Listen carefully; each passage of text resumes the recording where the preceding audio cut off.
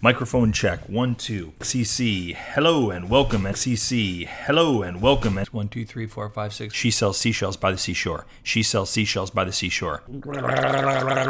There we go. Rolling. Whatever that fire was the first time you met your character and got you deeply embroiled in your multi-year journey, whatever that fire was, hang on to that because you're going to need it way down the road. You got to remember why you did what you did.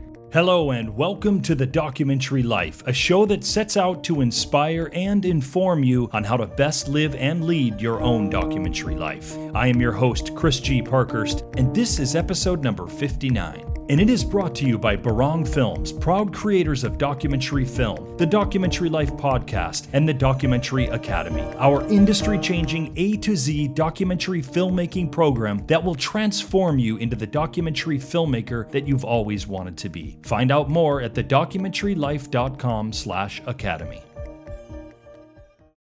Steph and I have now run 2 successful Kickstarter campaigns. First with my own doc, Journey to Kathmandu, and then with our doc, Elvis of Cambodia. One was for the production of DVDs and some marketing, and the second was for production costs for our time in Cambodia. Doing the Kickstarter or Indiegogo thing has practically become a rite of passage for most of us doc filmmakers.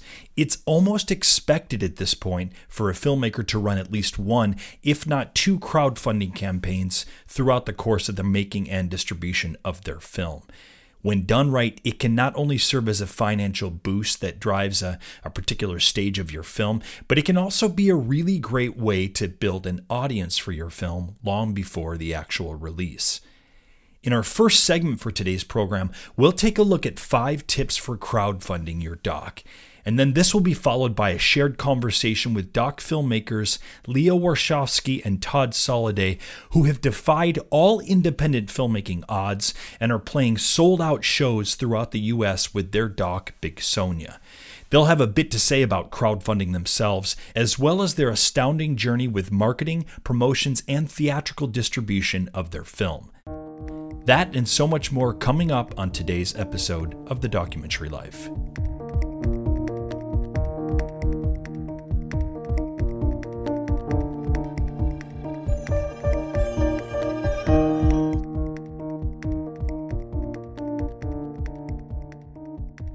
What I'm about to go through with you will apply to any sort of crowdfunding campaign for your film. I know in the past I've talked about Kickstarter and Indiegogo, but for our purposes here, we'll remain agnostic in our crowdfunding discussion. Because the truth of the matter is that Kickstarter and Indiegogo are brands, and there are now a zillion different websites and ways in which one can crowdfund. So ours will be a discussion that can be used for most, if not all, crowdfunding situations. All right, so let's get to it. 5 tips for crowdfunding your doc. Right out of the gate, the first thing that I'm going to tell you, and later on both Leah and Todd will corroborate this, is number 1, clear your calendars. Make no mistake about it.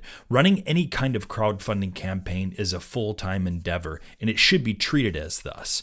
When you run your crowdfund, one of the keys is going to be connecting and building with an audience, keeping them engaged, and then when the time is right, asking them directly for funding for your film. You can't do that if you're only half committed to the task at hand. I don't care if you want to raise 2, 20, or 40 grand for your film. If you're not all in, the universe isn't going to do you any favors. No one is coming to you in order to give you money for your film. Life just doesn't work this way. At least not for the majority of us who are living a doc life and our name isn't, Alex Gibney or Errol Morris. You can't simply wake up one day, decide that you need some money for your doc, come to the conclusion that you'll just, do a Kickstarter campaign because, by gosh, everyone else is doing a Kickstarter, slap up a page online and wait for the money to fall out of the sky and presumably into your hands. I am constantly amazed at the people that I meet who actually think that's how a crowdfunding campaign works. As if you just put up a one-pager on, say, Kickstarter or Indiegogo or wherever, and then they just bring the people to you. Come on, man. If it were that easy, Kickstarter probably would have long ago run out of server space for people's pages. You must be prepared for a lot of work just prior to your campaign and certainly throughout the duration of it. During the time of the actual crowdfund, please realize that all of your time and resources are truly going to need to be devoted to this in order that you raise the funds that you seek for your film and build an audience and awareness for your film long before it's even shot. Number 2, become friends with Facebook. It's not just Facebook, of course. It's social media in general. Twitter, Instagram, Facebook, LinkedIn. These are the most commonly used and accepted ones. And they do need to be your best friends. You need to be nurturing them consistently, and you should be doing this well before you run any sort of crowdfund. Part of your crowdfunding success is going to be not only tied to how much you get the word out, but how much others get the word out for you. Social media is a great tool for this. It's so easy for people to say a few words of support for your film and then hit the share button. Now, if you're shy to put yourself out there via social media, or you just find social media distasteful in general, that's fine. That's totally okay. And there are times, believe me, where I can see exactly where you're coming from. But then I might suggest that crowdfunding might not be the best way for you to raise funds, because it will require social and social media engagement all of the time. You have to be honest with yourself. If you're not willing to put yourself out there, expose yourself a bit, then why should anyone else put themselves out for you? Again, it's all about connecting here, and seeing your face, seeing your posts, seeing your engagement is all part and parcel to this. People aren't just supporting your film. In fact, one might argue that most aren't really supporting your film as much as they're supporting you. So they need to see you and they need to hear from you. Social media is a great way to do that. And another way is, number 3, email people consistently, but not constantly. Throughout your campaign, you're going to be wanting to build your email list, and you'll want to be engaging with the email list. On one hand, don't be shy about using the email list and actually emailing people updates on the film and progress of the crowdfund. After all, they're on your email list because they expect you to be emailing them. Of course, if you bombard them constantly with asks for money, then you risk them ignoring your emails, or worse, asking to be removed from the list. So you have to be smart about this, of course. A good rule of thumb is to be emailing people maybe twice a week for the first half of your campaign, and gradually increase this number of emails the closer that you get to the target date. And once you're within single-digit days from your final day, you should be emailing every day at that point. Oh, and if you don't have an established email list, that's okay. It's not the end of the world.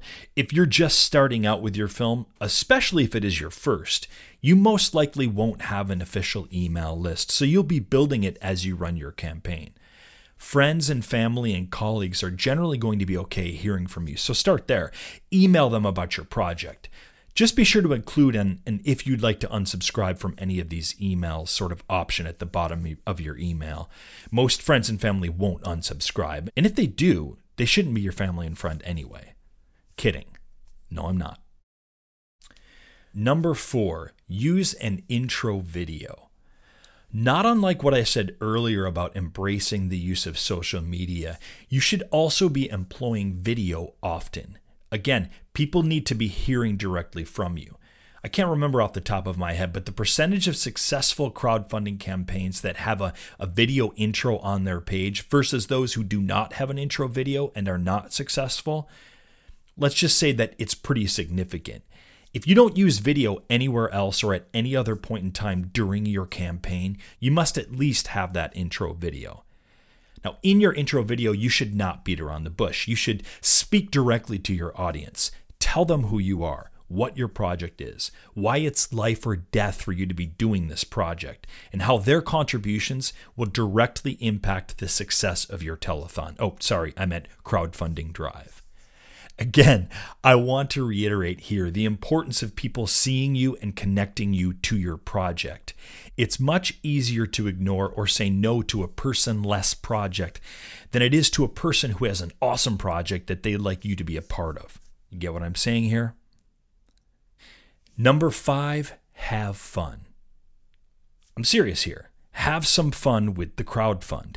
It's probably going to be the only one you do for your film. Again, maybe one of two, so you may as well embrace and enjoy the experience, which is exactly how you should treat it, as part of your documentary experience. Like I said at the outset, crowdfunding has practically become a rite of passage for us doc lifers. To dig a little deeper with this, have fun in your social media posts. Take crazy photos of you doing crazy things and put in crazy captions.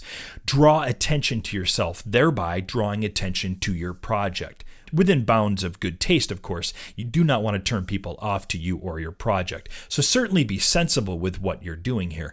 But people like to see others enjoying themselves.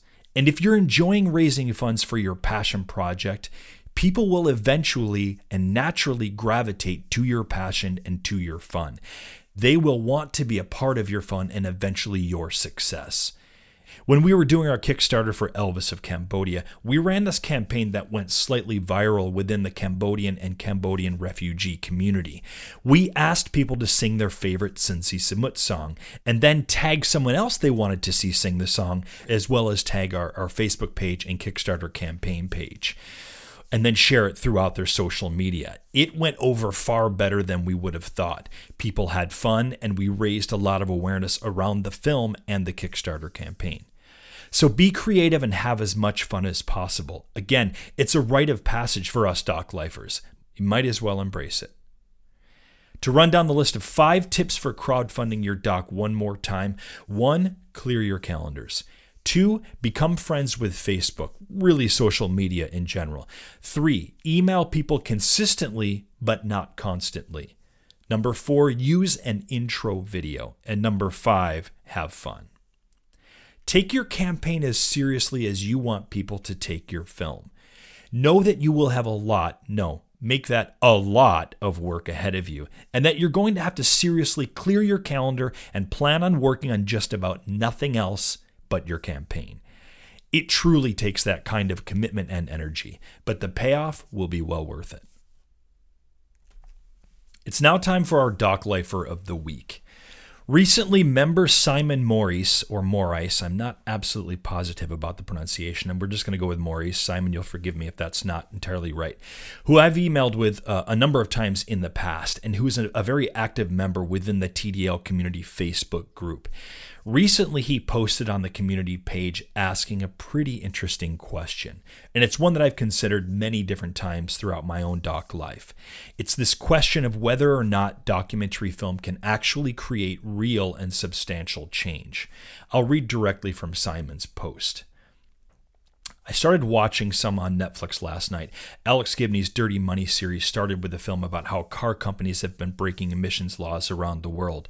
The second is about how a bigger pharma has been buying little pharmas, asset stripping their R&D function, and then setting up a chain of virtual pharmacies to create demand for massively raised prices to health insurers, sometimes by thousands of %. Well-researched and cleverly told stories of hugely sinful behavior. Beautiful, dreadful stuff. These films, like Michael Moore's or John Pilger's back catalog, like The Cove and so many others, they get us upset, often enough to click our tongues for a while even. But does anything change? The evidence suggests that not a lot does. Instead, shame gets a little more work-hardened, and the sins of the rich and powerful become, well, entertainment. At its best, only when it results in whack a CEO. There we are, he was bad and now he's hurting. So I fear that the significance of documentary is not as great as I thought. If the immediate impact is not enough to affect immediate change, then probably nothing will happen at all. In fact, what once outraged us is now simply part of the background noise. Documentary is an act of journalism as much as it is art. It sits on the end of news and current affairs, but the time disconnect is too long. We got cross with VW a few years ago, and then that all died down. Along comes Gibney's film. It reveals shocking depths to the corporate malfeasance. We get excited again. But if general as well as specific lessons are to be learned and applied, then the feed needs to be revisited. Alex Gibney made Enron the smartest guys in the room 13 years ago. What has changed in that time? Now, it's not enough simply to read what Simon asks. What really makes this the kind of post that inspired me to include it in this segment is that a number of you jumped in and engaged very passionately about the subject. I'll only read a couple of you, but there were certainly a number of other great responses as well. This one comes from Doc Lifer Matthew Rittenauer. Matthew wrote, I think it's more helpful to think of Doc in the aggregate as creating a more informed, curious, and critical society of people rather than any one film having an easily measurable impact. I'll also read from Ilka Nicole Delat, who Ilka wrote, is it supposed to achieve anything? What if you think of it as art, insightful commentary on the human experience? And then finally, Elving Garcia wrote, I believe it depends on the campaign, strategy, and reason for the documentary. You have one like Virunga that was executed amazingly well that saved a national park because of the attention it brought to it. Or another example is Unrest that recently came out. Of course, we had Jennifer Brea, the filmmaker for Unrest, on the show earlier this year. It has brought a lot of attention to that disease. If the impact producer can work with the filmmaker, organizations, and important decision makers to bring enough attention to something, it can bring about change. In other cases, like you mentioned, no. I don't think it's because they did anything wrong, but it's just a matter of the subject itself. I think a big factor is the film should funnel the anger or energy it creates and to aim it at something tangible. But some films are just observational and not meant to become part of the story. Interesting stuff, right? I'm really happy to share that with you. I'm not sure any of us have the answer to this one, and I certainly don't. I can say that I've felt exactly how Simon has felt many times throughout the course of my own doc life. I'm already a bit cynical by nature. Truthfully, it's something that I work on in my life pretty regularly. Always being cynical doesn't necessarily fuel ultimate happiness for me. I will say that I've worked on a film, Bomb Hunters, that did affect some change in some U.S. laws surrounding the use of cluster munitions during wartime. But do I believe that this has made a massive difference globally in how war is being conducted? I certainly do not. I have told numerous stories in a country where a genocide wiped out a third of its population not that long ago. Do I believe that we collectively as a human race, from all of the literature and discourse and documentaries about genocide, have learned that genocide should never happen again? Just ask the Rohingya population from Myanmar about that one. But just as others have cited on Simon's initial post, there are absolutely specific, quantifiable responses that prove out that some change is being affected by documentary film. Look no further than docs like The Thin Blue Line, Paradise Lost, The Jinx, or Blackfish. And lastly, I'll add that while I do look at my work as having artistic value, I don't think that I can do my docs simply for art's sake, as Ilka has suggested. There has to be something else to add, whether creating some change or awareness, whatever it is. And this is just personally speaking again, I need my films to do something other than simply be a piece of art. But again, that's just me. I certainly don't speak for others, and I will absolutely defend others' right to make documentary films simply for the purpose of art. You better believe I will. Anyhow, thank you, Simon, for posting that question. It was great to read the response that it got on and really continues to get on the TDL community page, and I was happy to share in today's episode of the podcast.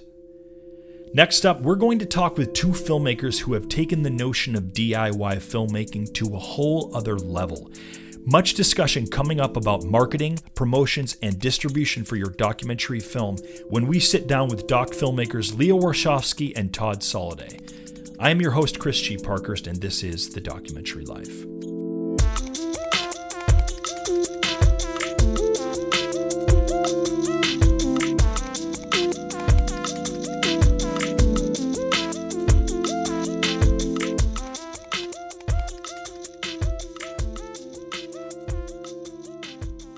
When I first came up with the idea for the Documentary Life podcast, I was hoping to reach out and start connecting with other like-minded individuals and maybe create a community where doc filmmakers could learn from and get inspired by one another.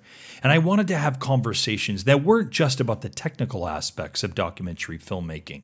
I wanted to also be having discussions on what it meant to live the life of a creative, in our case, as doc filmmakers. And to my pleasant surprise and amazement, that is precisely what has happened with both the podcast and our community group. And now, we've expanded upon that idea with the release of Living Your Documentary Life, a program that breaks down the ways in which you can, through the creation of your art, live a sustainable, creative, and fulfilling documentary life.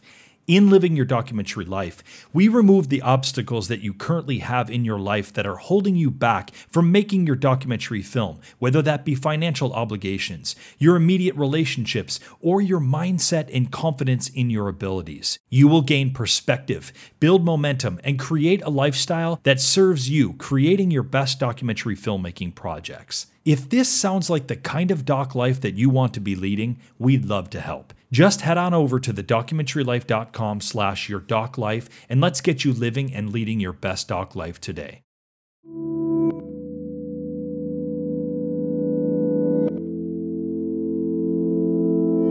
I have the pleasure of speaking with doc filmmakers Leah Warshawski and Todd Soliday, a couple who have been at it for a number of years now, and I'm excited to talk with you guys.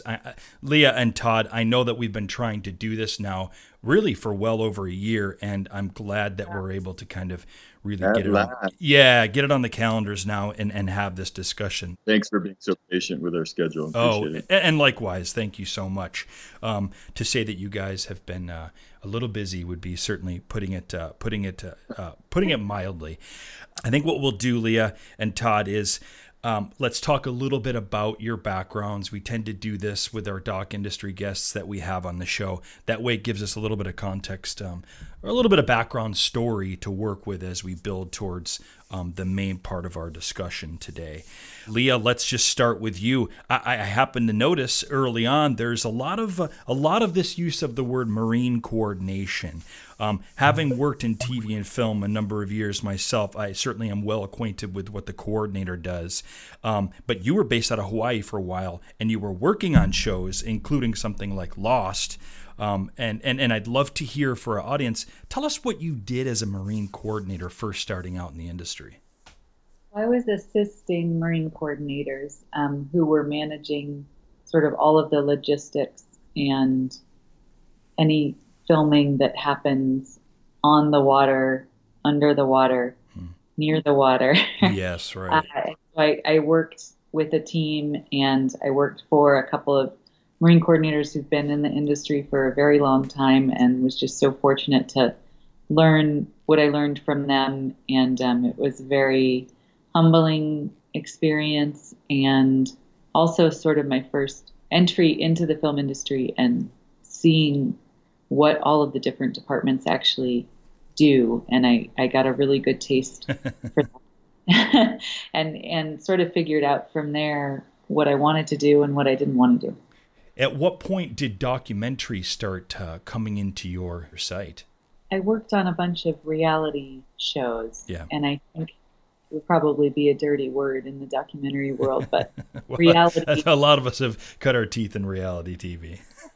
It's a lot like filming a documentary, to be honest, and except there's usually a end date right. on a reality show, and documentaries just seem to go on and on forever. And let's not forget that, and a script. That's right. But my dad wrote a book called Shaking the Money Tree a long time ago about how to raise money for documentaries and independent film, and at that time I was never, and what was his warning? I was never on track to make documentaries for a living. I never thought I would do that, and he always told me not to go into that industry because it's too hard, you don't make any money. And he works with a lot of documentary filmmakers and knows intimately how difficult it can be. He wrote the book on it, and he told his daughter not to go into it. Exactly. I think, and I maybe I'll have to dig it up for this show. I think I actually have him saying that when because he was on an early show. I think he was. I don't remember which number, but he was on early on in the documentary life, and I think he specifically brought that up. Exactly. Yeah. Yeah, that's one thing to know about Leah. Don't ever tell her not to do something you don't want her to do. Perfect. Perfect. Didn't work out so She will certainly go do that. Yeah, I never thought that it would be what I was doing. So when I started working on more reality content, what I enjoyed was getting to know people doing very interesting offbeat things in faraway places in the world, and I liked working with smaller teams and just having a more intimate experience. And you sort of, on a reality show and on a documentary, you go to battle every day with the people that you're working with, and that's a very intense experience. And you sort of, I guess I found my tribe in that, and yeah, it was pretty addictive. We've heard that in a number of incarnations on the show. We'll often, if we talk to somebody who's worked in TV news, which is, I had actually worked briefly in TV news early on, and one of the things that we discover is that while it helped sort of cut our teeth in sort of some of the technical aspects of video creation, what it certainly also did was it left us craving a deeper and more complex and involved story, because, with TV news, you're going in for a day and you're spending maybe 45 minutes, an hour with the subject, interviewing them, and then you're quickly back to the studio and cutting your package together. And I think it's not uncommon that people who have worked in the TV news industry kind of get a taste for that storytelling, but then want something much bigger, much more involved. And then they turn to documentary film for that. That's exactly my story. That's exactly how I. Well, yeah, let's hear that, Todd. Absolutely. I think like myself, you seem to be a jack of many trades, a director / DP, an editor. You've been a post supervisor. Does that come from some of your background of actually probably wearing a number of hats in TV news? Yeah, absolutely. I think I cut my teeth in TV news and learned that I needed to be a scrapper early on. Yeah. And, I didn't go to film school. I was a history major, and I knew that I just wanted to know a lot of different things about how to be a storyteller. And I was really fortunate when I was 19 years old. I got an internship at an ABC affiliate in Seattle, and I found really, really wonderful people willing to sit down and spend some time and show me how to do tape-to-tape editing and even sit on the film bed and learn to cut film. And I learned, I guess, the craft over a number of years there in the newsroom. And, so I guess probably a slower than a film school course, but over 10 years at both the ABC and NBC affiliate there, it's exactly what you said. I found it deeply unsatisfying to tell a story, to go out and have, 26 minutes with a really compelling character, interesting person, often in dire situation, and then go back and you end up getting, 26 seconds on the nightly news, and then go to bed if you can sleep on that. Yeah, exactly. All over. And it was, it was fast and furious, and I learned to be fast, and I learned the craft of it. But man, it just, after 10, 12 years of that, I was ready to find something else. Right. And ended up in the post-production industry, learning high-end finishing and motion graphics. And wow, that was kind of fun for a while. And I got better at shooting stuff. And I just keep wandering around to all these different parts of it. And when I met Leah, I had just finished 2 documentaries that I had directed, and things between her and I just clicked. It unlocked everything that I think I've been unknowingly preparing for the days before. That wait a minute, we can pick our subjects and follow them and invest the time that's necessary to turn a film around that audiences will buy a ticket for. It's pretty magic. Well, and that is precisely what you guys are doing today. The current film project is Big Sonia, and that's been 6 years in the making. It seems like you're finishing up on your theatrical tour after a successful film festival run. Obviously, much of our discussion is going to be centered around what you've done really with Big Sonia and your career as a whole. And here with Big Sonia, you've built a magnificent film. and an equally impressive film festival marketing and outreach strategies. And that's a big part of what I want to talk about with you guys today, because you guys are doing it in ways that we have so much that we can learn from. You live with it all your life, and you can never forget. I would catch myself laughing. I felt guilty.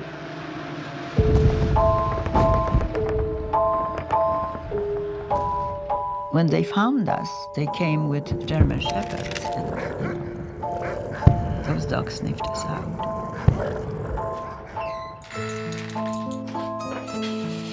So I keep myself always busy, and this helps me not to think so much about it, what I went through.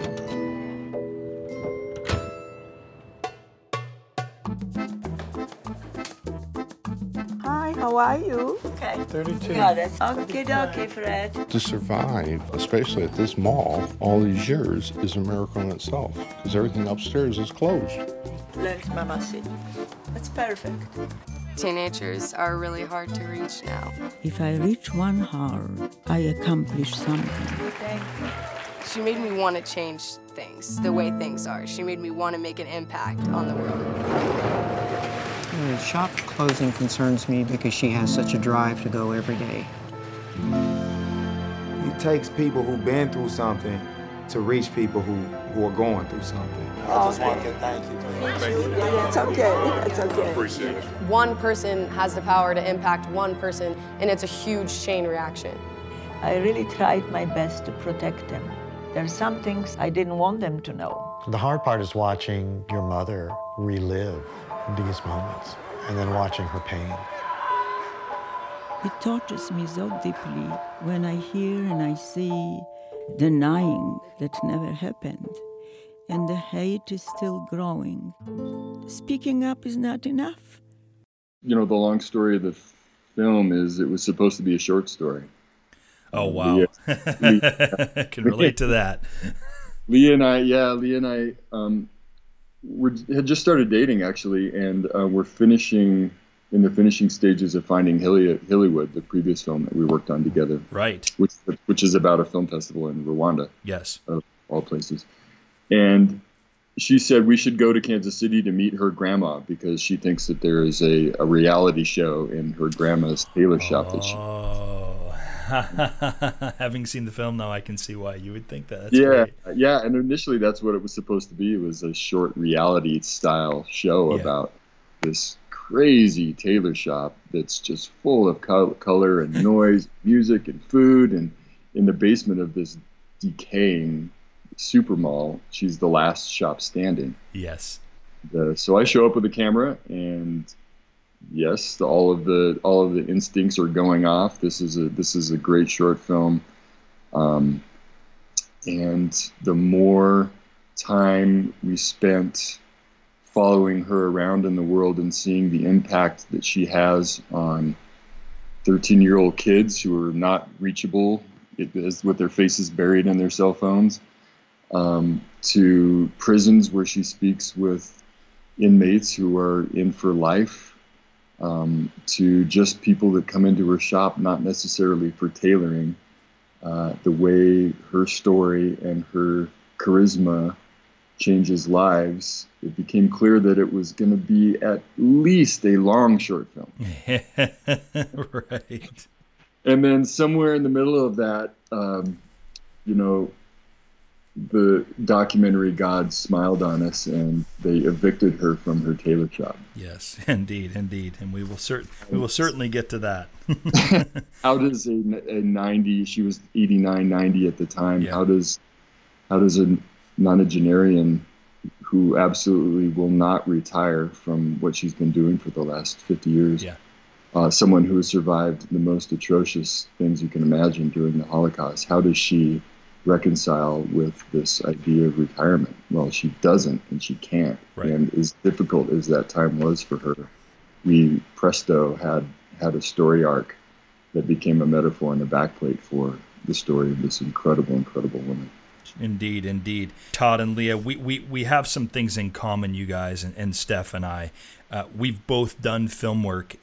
We've both done film work in post-conflict countries, in populations dealing with the recent trauma of genocide.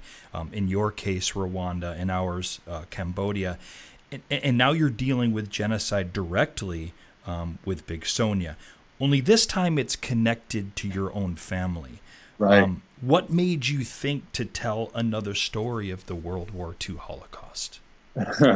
Well, after we finished filming Hollywood, I swore no more genocide films. And of course, not only do we pick a genocide subject, it's also a subject that's obviously very close to Leah, being her grandmother. Right. And I know for a fact that we did not go into this film thinking that it would turn out to be the film it would be. And I think we were consciously trying to avoid some of the things that have surfaced as being the main themes of the film, namely being, the theme of intergenerational trauma and how does something that your ancestors survived affect your outlook and life and just the way you feel 2 generations later. And very late in the editing of our film did we see, and we were, fortunate to work with the team that we do, that encouraged us to not ignore the things that were pretty obviously going to be impactful for an audience broader than we'd set out for. Right. Kind of a long-winded response to that, but the basic gist is, for me at least, I'm not Jewish. I don't have a Holocaust survivor in my family. Both my grandparents served in World War II. I don't think they saw anything like what Sonia saw, but I know that generation affected what happened to my family and affected my parents in a way that affects me in a very small way, comparable to what happened. That's interesting that you say that, Todd. It brings up a conversation I was having just the other night with Steph, which was, and I'll try to put this as delicate as possible, and maybe the genius of editing will help me out here later on. But one of the things that I thought about, and I have thought about this a number of times over the years, I've been going in and working in and out of Cambodia in both a commercial and documentary aspect since 2004 at this point. And one of the things that has often been on my mind is that there are so many stories, there are so many memoirs, there are so many accounts, there are so many films that discuss what happened in World War II, that talk about the Holocaust. And in comparison, such a diminutive amount is being talked about the Cambodian genocide and what happened in the 70s in Cambodia. And I have often felt pretty strongly about that and felt like there was almost as if the weight were tilted unfairly in a particular direction. And I couldn't understand why and how that was. And my cynical mind had all sorts of ideas. And the other night, my wife, who's from the UK and from Europe, said, well, I think it has more of a, more people on our global level were affected by what the events of World War II, as opposed to what happened in this tiny country in Southeast Asia. Not to say, of course, there weren't global types of implications that would happen, but it kind of put it in context for me in a way that I had never been able to really think out of the way that I had been thinking prior to that. And it makes sense. And so when someone like yourself, Todd, says, I didn't have someone in my family who was directly affected by the Jewish Holocaust. However, both of my, both grandparents, I had grandparents who were in World War II. It's the same idea. It's like, oh yeah, well, I mean, World War II, because of the sheer volume of people around the world who were involved in those happenings, I think it makes sense that so many more stories by number are coming out of that part of the world. Yeah, absolutely. And I think, just the challenge for any documentary filmmaker is trying to find whatever your niche story is that you're trying to tell, is trying to find a connection beyond just that niche. How do you make that relatable to an audience outside of this very interesting world that you've been drawn into? Yeah, right. And, I was always skeptical of Sonia's story because there are so many Holocaust stories. And while she is incredibly unique in character and her story of what happened to her is unique, I wanted to make sure that we were telling something that was relatable today. What part of it were you skeptical of exactly, Todd? I'm curious. I didn't want to be categorized. Right. I didn't want this to be just another Holocaust film. Yes.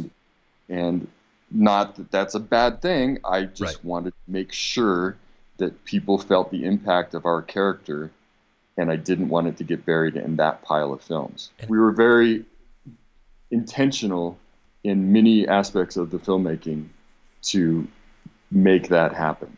And the thing that sparked for me, the reason I wanted to make this film is exactly the thing we were trying to avoid for a long time, which is that trauma in family is universal. We've all had something. We all have family stuff, however big or small it is.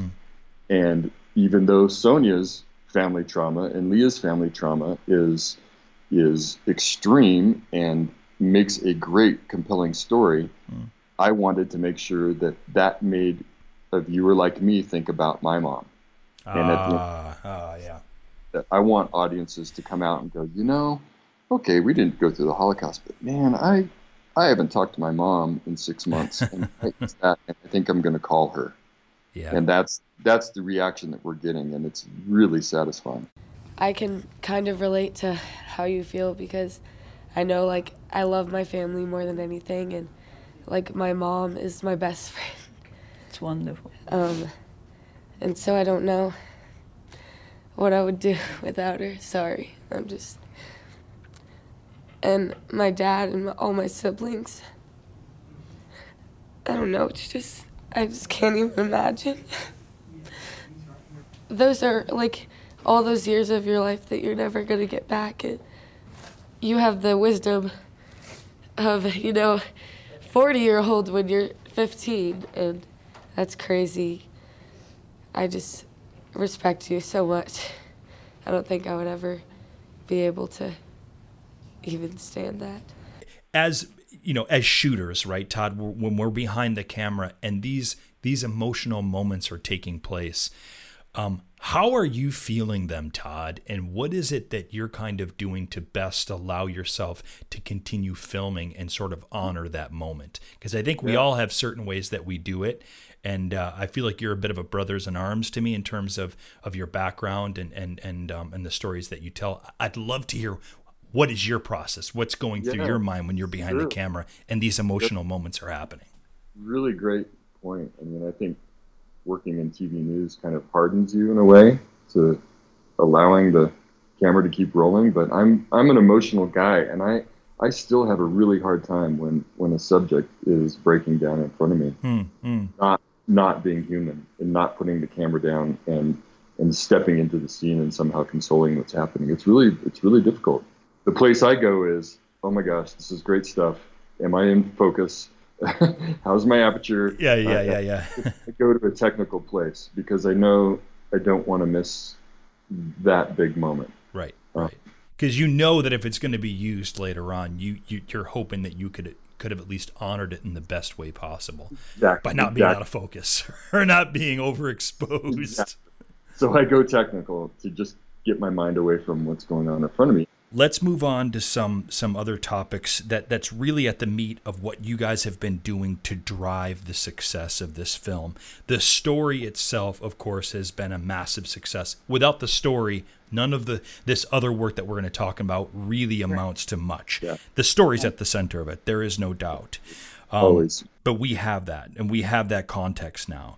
I'd love to talk a bit more about things like crowdfunding, about your approach to theatrical release, education and outreach, these sorts of topics.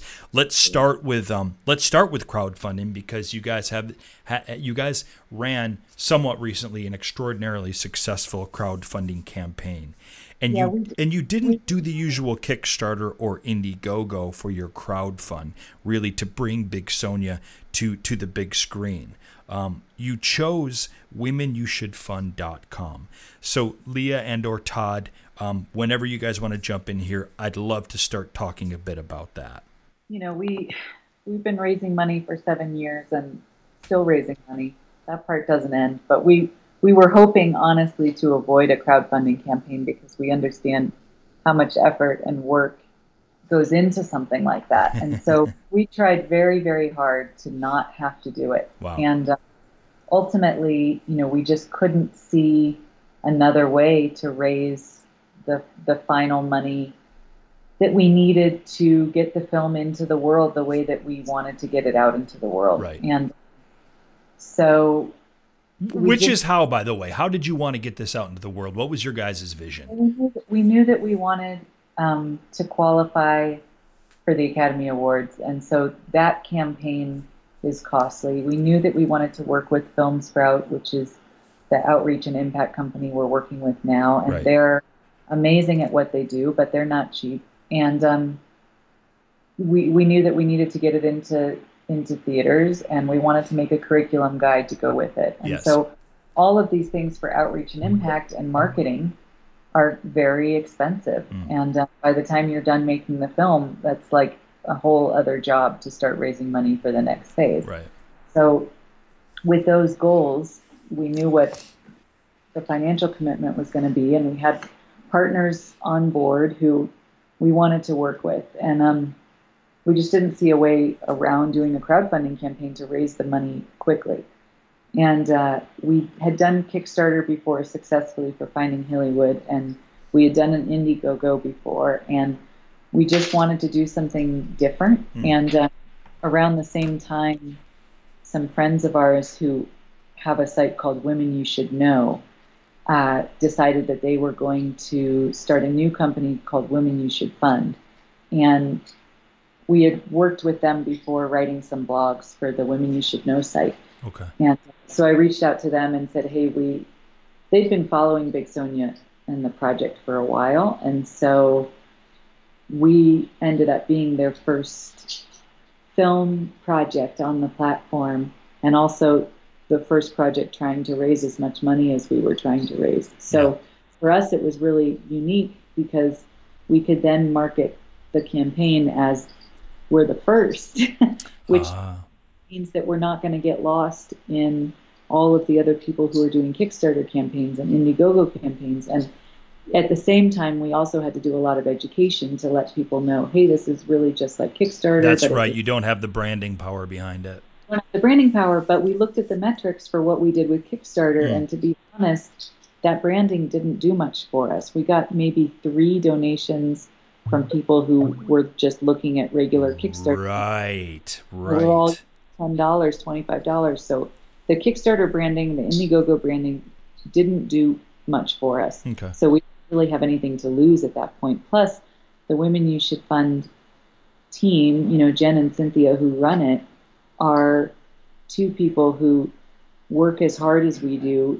They're really, we consider them family now. They became very good friends and colleagues, and they're incredibly powerful women and allies. Okay. Get allies that with Kickstarter or Indiegogo. There's so much more personal attention and really passion for the project. And we met them recently in New York, and they met Sonia, and it's just become a family affair and much more personal than we would have ever gotten with Kickstarter or Seed and Spark or Indiegogo. Right. So that made us excited about doing it. That's so great. Yeah. Yeah, I mean, there's no other way to get through a campaign unless you can find ways to get excited about it. And so with their partnership, it allowed us to hunker down for, 4 months. Really, I mean, we prepared it for longer than that, but the campaign itself was, it was only going to be, we really only wanted to do it for 30 days or 45 days, but it took so long to gain the momentum that we needed that we ended up having to extend it. And what do you attribute to the success ultimately of this crowdfunding campaign for Big Sonia? In order to do it successfully, you really have to put in between 6 to 14, sometimes 18, on the crazy times, hours a day. You can't, there's not a day that you can leave it. Let's put it that way. No, there isn't. That's right. You really need to, I think we canceled 2 vacations. We Yep.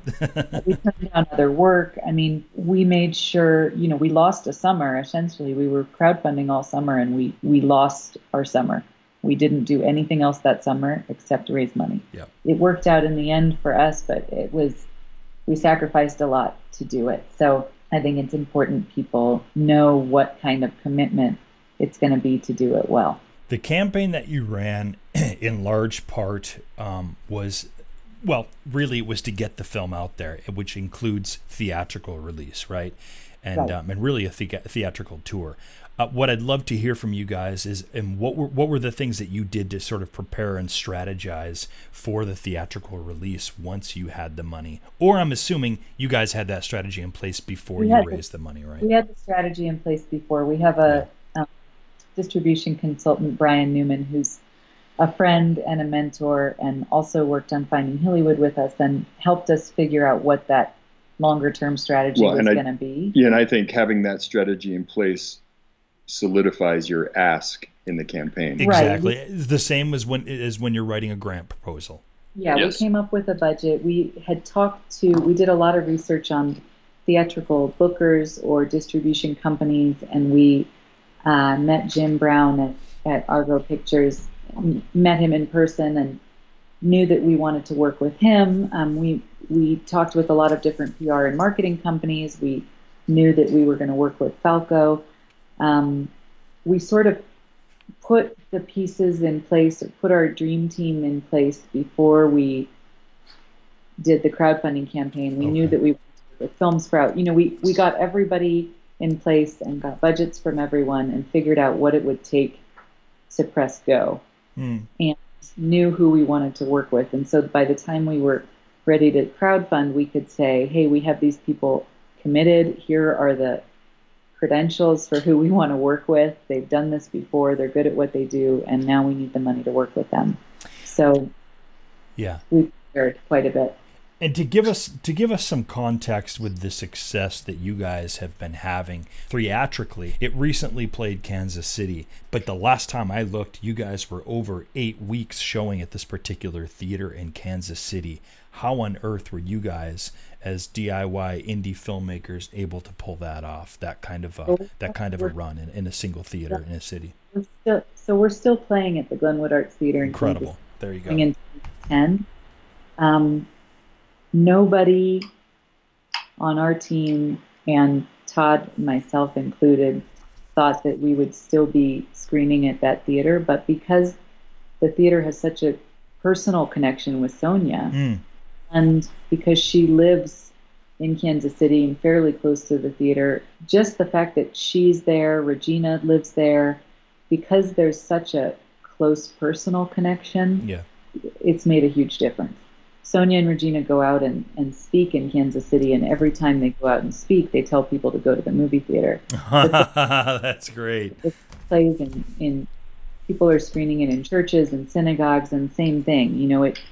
Anyone who sees it at a church and a synagogue wants to tell their friends about it, and they have an outlet. They have somewhere to send people.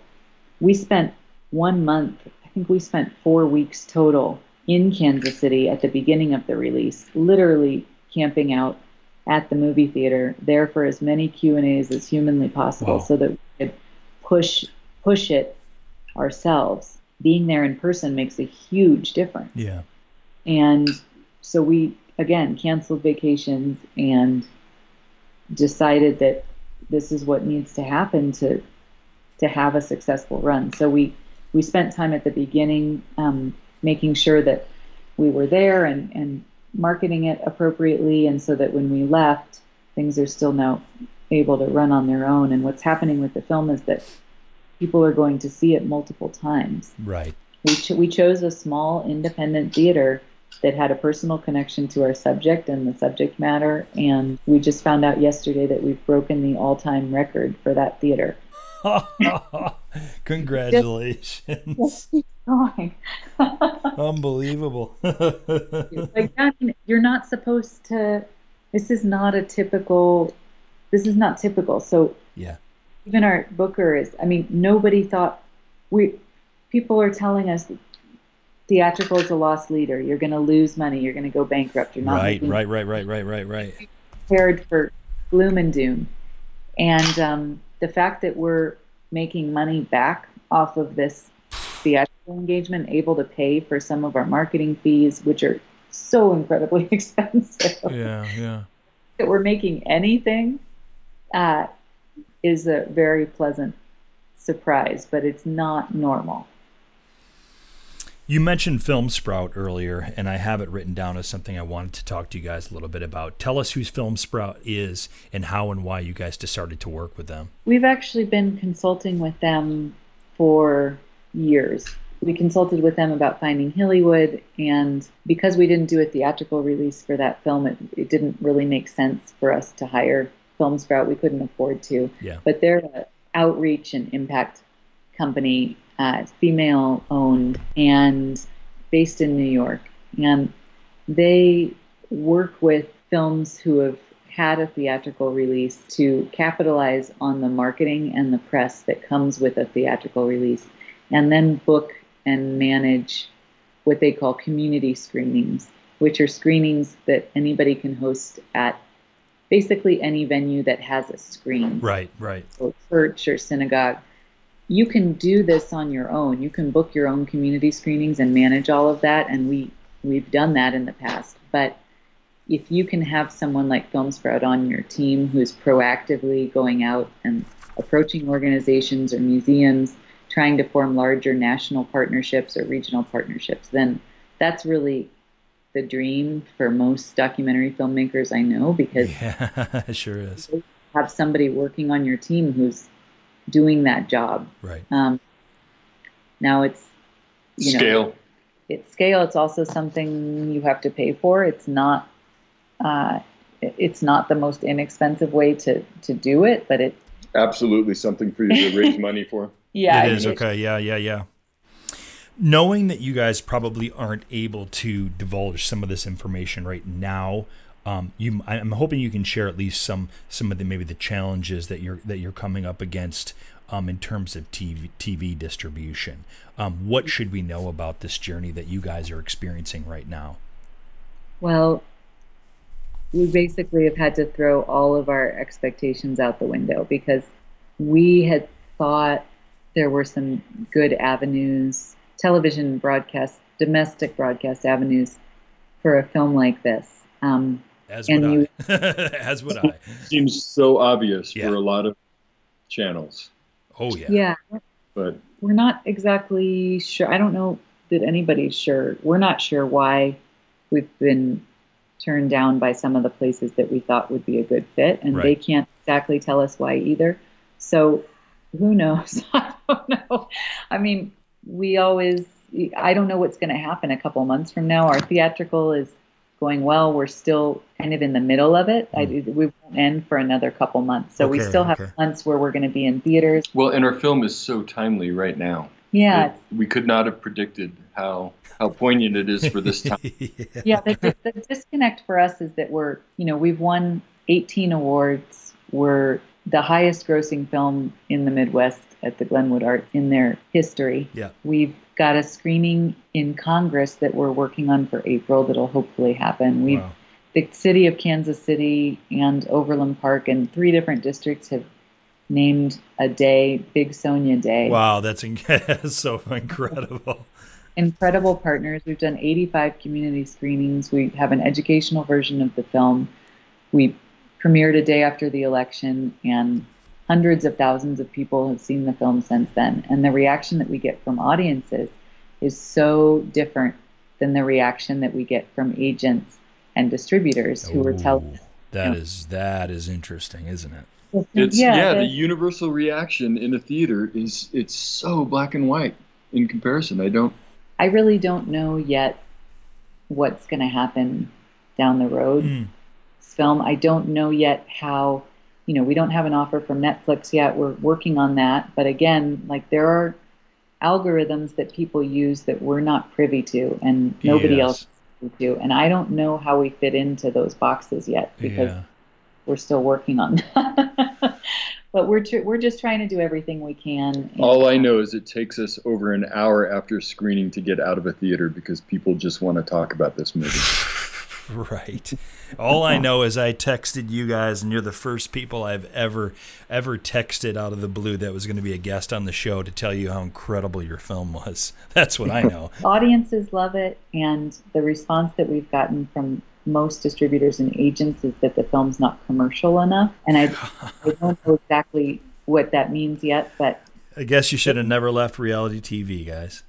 I don't know. Yeah, I don't. What were you thinking? Yeah, I don't know. The jury's still out. Yeah. So we'll see in another couple months what Be happens. prepared for a long, disheartening road. There it is. That's what I was looking for. Don't let the bastards get you down. Absolutely, man. Absolutely. You really got to keep whatever that fire was the first time you met your character and got you deeply embroiled in your multi-year journey. Whatever that fire was, hang on to that because you're going to need it way down the road when a review comes in that you don't agree with. You got to remember why you did what you did. Damn right. I love it. That sounds obvious, but it's what's getting me through right now. Yeah. The film is Big Sonia. I've been talking with doc filmmakers Leah Warshawski and Todd Soliday. As we finish up here, give me some final thoughts that you could impart to our listeners who are doc filmmakers who might be making their first or second documentary films. I think you need to surround yourself with a community that you trust and feel inspired by, whether that's friends or family or colleagues or mentors. I think you need people around you during the process to put you in check and to help pick you up when the roller coaster stops. Yeah. Yes. And you need a good team and community around you through the process. It's a group effort. You cannot make a film on your own, and you need a really strong team that you trust in. It really matters to work with nice people. Yeah. And you can. It's possible. And I would say hold out and trust your instincts. We've had a lot of people, they want to get involved or want to take certain rights for the project or, try to be kind of heavy-handed with us. And I think because we've stuck to our instincts and stuck to our guns and really held on to our rights for as long as possible, we get to work with people that we want to work with instead of just giving it away and then being stuck. And that's something we learned on our first film, and I'm glad that we did because it's such an encompassing process and it takes over your entire life. So if you're not working with people you want to work with or you don't like who you're working with, then you're really going to be miserable. Yeah. So it is worth it to hold out. You guys, thank you so much. I'm so happy that we were able to finally coordinate this and have this conversation. It's been a long time coming, and really I wish you all the success in the world. I'm excited. Give us some ways that we can follow you on social media. So we have a Facebook page for Big Sonia. We have a Twitter account and an Instagram account, and all of the information about the project and how to host your own screening or order the educational version is all on our website, which is bigsonia.com. We have a ton of screenings listed there as well, but that's the clearinghouse. And we are always looking for people to host screenings all over the U.S., so please get in touch if that's something you're interested in. Todd, Leah, thank you so much for coming on The Documentary Life. Thanks so much, Chris. Thank you. We'll talk to you soon.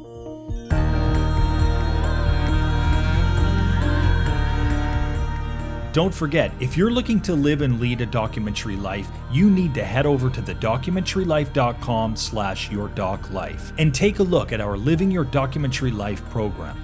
We'll help you craft your lifestyle so that you are able to make the documentary films that you want to make and live the doc life you want to live.